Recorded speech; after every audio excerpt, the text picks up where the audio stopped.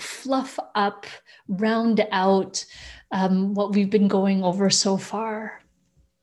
One of the main things I've been pointing to this day and a half is how we are constantly interacting with the world, even if, say, our eyes are closed, the door is shut, and all of that stuff. And we're interacting with the world through our six sense doors, or six senses. So to recap, it's hearing, seeing, smelling, tasting, feeling, and thinking.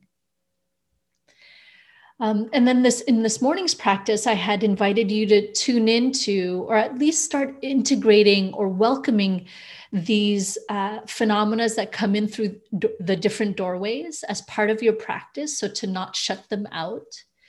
And then to start observing any ways that your body may be receiving these experiences or phenomena through the felt sense, so through sensation, but also tuning into things like pleasant, unpleasant, and neutral. And so all of this, again, as I said this morning, it's really in service of you being able to access these tools or qualities when the retreat is done. So that you living in this way or going against the grain, as Tatiana said, doesn't have to end at 5 p.m. or when the timer goes off or when the bell rings, but really can be this companion in your life. And in my experience, as I alluded to this morning, is that the companionship that I feel from this practice is so steadfast.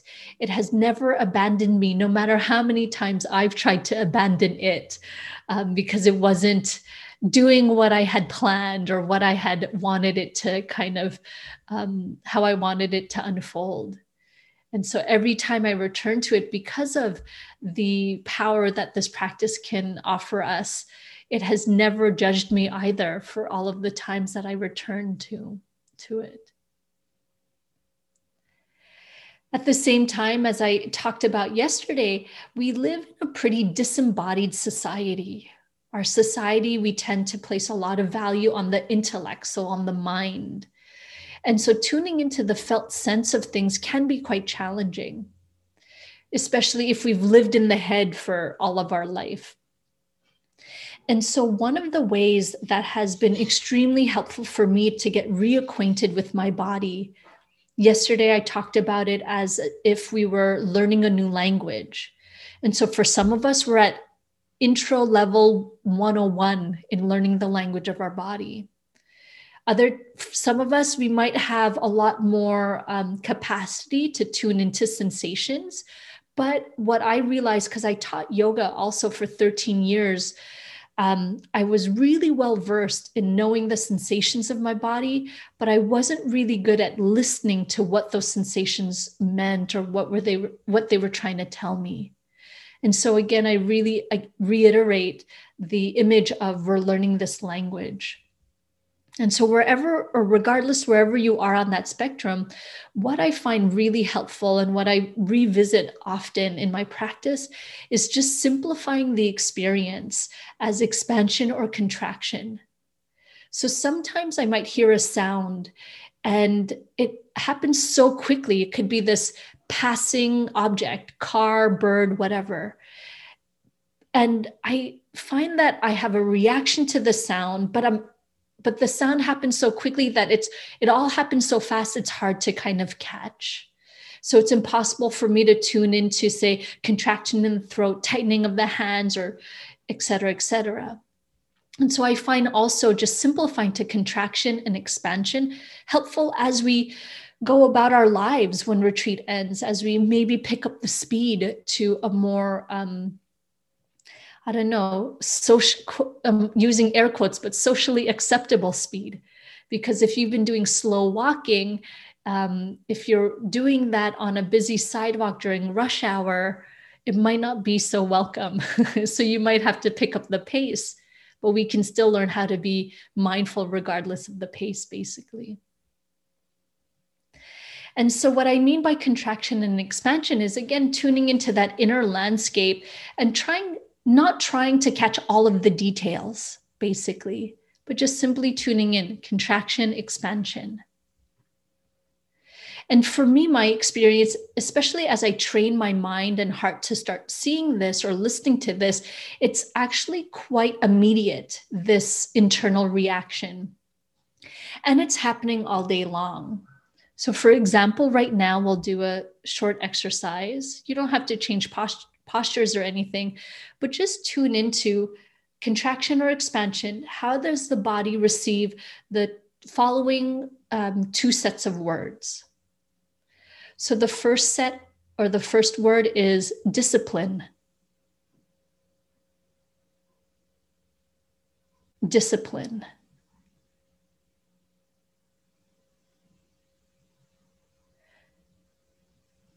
And then how does the next set of words land for you? Ice cream. Ice cream. Crème glacée.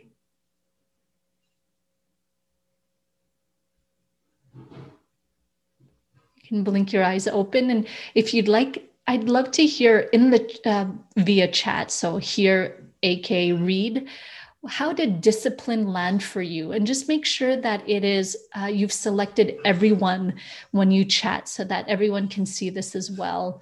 So just tuning into how discipline landed for you.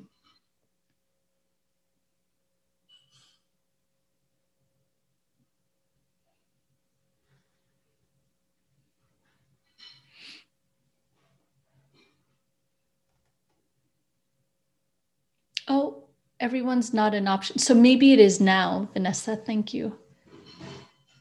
Contraction, chest tighter, happy, tightening of neck and chest, a rigid frame. Contraction, unsettling. Expansion, relaxed, dislike. Neutral, admiration, serious, tightness. Okay, great. Now, how did ice cream land for you? Crème glacée. And again, just make sure it's everyone is chosen. Neutral, soft, also happy, neutral, spacious, open heart, contraction, open, laugh, happy, fun with friends. Yeah, great. Happy. Thank you. Thank you. All right. So exactly, I love that. Pretty clearly, you all had some sort of reaction. So that's what, at least those who participated in the chat, that's what it tells me.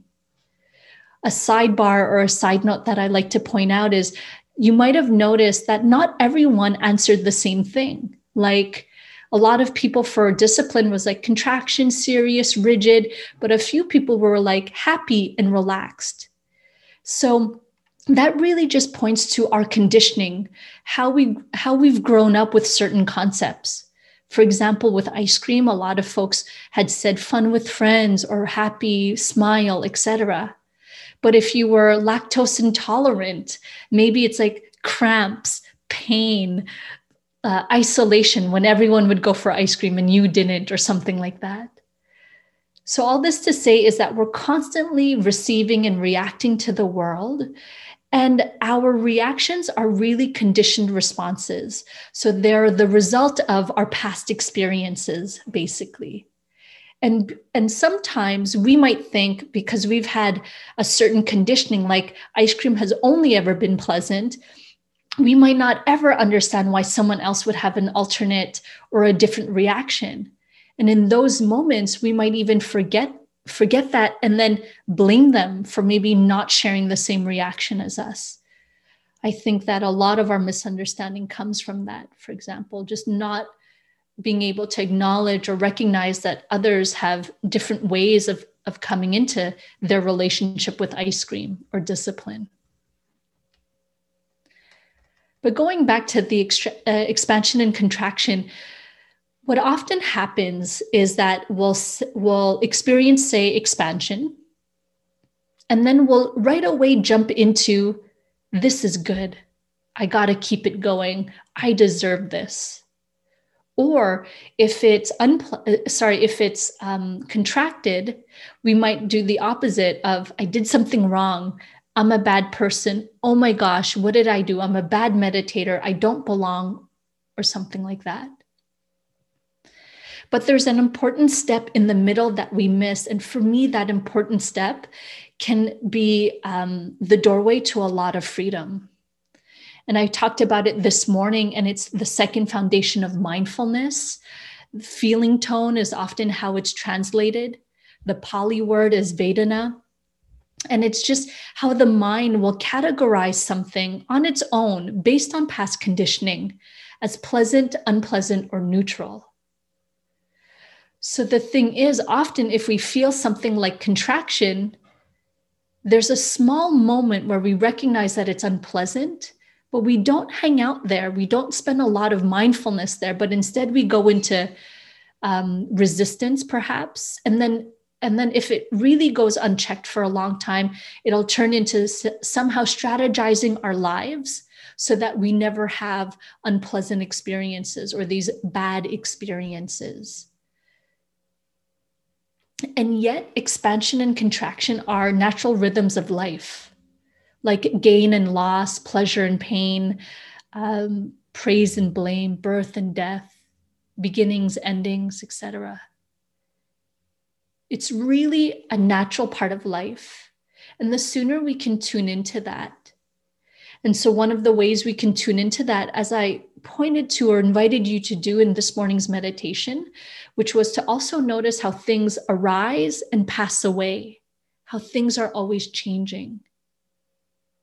So when we combine the fact or the recognition or understanding that things are always changing and that there are natural rhythms to life, like expansion and contraction, inhale, exhale, light, dark, the sooner we can start recognizing that, then what happens is a resilience can get cultivated, because we'll still feel the pain of a loss, a death, or whatever, but we can start seeing that it's natural, and we won't measure our self-worth against life's fluctuations.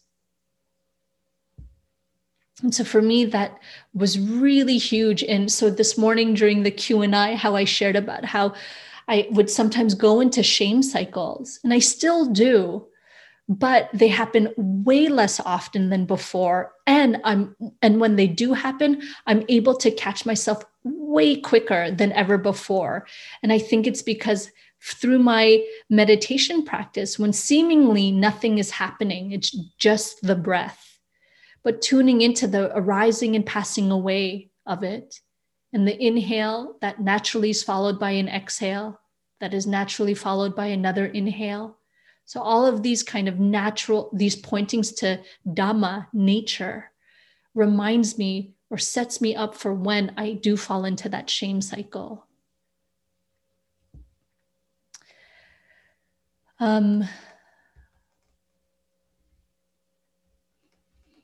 Just choosing what I want to say next.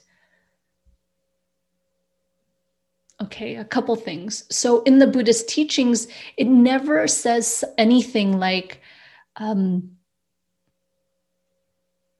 you agitated or distracted? Well, then you don't belong here. You got to go get extra help or anything like that. Instead, in the Buddhist teachings, it says, when the mind is scattered, know when the mind is scattered. When the mind is unified or gathered, know that the mind is gathered. That's all it says. I talked about yesterday how sometimes a misunderstanding with practice is that we're supposed to suddenly be these all-accepting Buddhas in the world where we're really supposed to tolerate everything because it's in the definition of mindfulness, to be with the present moment without judgment and with kindness. And yet, if we approach life like that, then we're denying the natural cycle. We're almost forcing or jamming the heart to stay open, when another natural rhythm is that the heart will close and the heart will open. And so if we take that quote from the Buddha, know when the mind is scattered, know when the mind is gathered. Same with the heart. Know when your heart is open, know when your heart is closed. And then from there, choose wisely. So that's the active quality of mindfulness I talked about. And so the choosing wisely, when my heart is closed, I need to pay close attention to who I interact with and how I interact with them. So when the heart is closed, calling my mom is off the table those days. And then when my heart is open, I have to actually check how much I say yes to, because my experience is I get excited, I get carried away by the open heart. I say yes to so many things, and then I don't have enough energy for all of the things I've committed to, and then I burn out.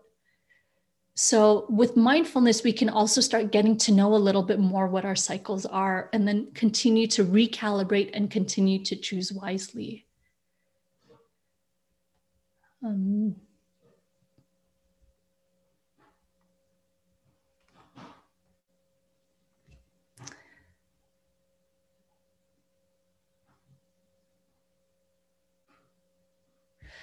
Yeah, I think that's really what I want to point to, feeling tone, the second foundation of mindfulness. And just wanting to point out as well, for those of you who might not be familiar, but there are 4 foundations of mindfulness. The first, mindfulness of the body. Second, mindfulness of feeling tone. The third is often translated as mindfulness of the mind. And the fourth is mindfulness of the Dhammas, or teachings or nature. But the thing that I want to point out is that pleasant, unpleasant, neutral, something that happens naturally or on its own already. Oh yes, side note, sidebar is the feeling tone, that pleasant, unpleasant, neutral happens naturally, as I just said. But I didn't hear that from my teachers at first. I was like, oh, pleasant, that's the problem. I just got to stop thinking of things as pleasant, unpleasant, neutral.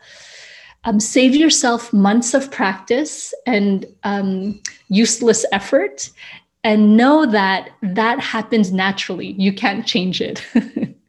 So that's a sidebar. But all this to say that the Buddha had taught that this is 1/4 of this path of mindfulness. And so it is not to be underestimated. For me, this is the one that comes alive so much in day-to-day life, because I'm constantly navigating pleasant, unpleasant, neutral. And just watching, when you have the time and space, watch how the body or the heart and mind is motivated by that. It's natural. Again, we inherited this from our ancestors millions of years ago. The heart, when it's in the presence of pleasantness, will want more of that. When it's in the presence of unpleasantness, it'll want less of that. That's a natural movement. But the choice point, and where a lot of our power lies, is we don't actually have to buy into those primal reactions. Yeah, the heart wants more pleasantness. That's completely normal. But we might ask ourselves, but is this onward leading? Is this sustaining? Will this actually lead to less suffering in my life now and others and in the future? And there's no blanket answer. There's not like, oh, eating a bag of chips when I'm sad is never onward leading, so never eat chips again. No, sometimes it's what you need. Other times there's a wisdom there that's like, no, not right now. So it's this engagement that comes alive moment to moment. And that if you spent your whole life only turning towards this, the Buddha taught that you can become enlightened just by this. You can even forget all the three other foundations of mindfulness, and you can become enlightened just by focusing on this. So that little marketing plug at the end was because I was like, I don't really get pleasant, unpleasant, neutral. So I kind of thought I could go about my practice life never really turning towards it.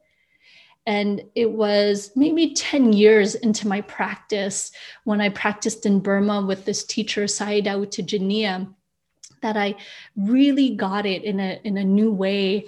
And my living my practice completely changed since then. It really expanded what I consider as practice. And now everything is an opportunity for practice. And it's just brought so much richness and color to my life. So just really, really hoping the same for you. So, thank you for listening. To learn how you can support the teachers and Dharma Seed, please visit dharmaseed.org/donate.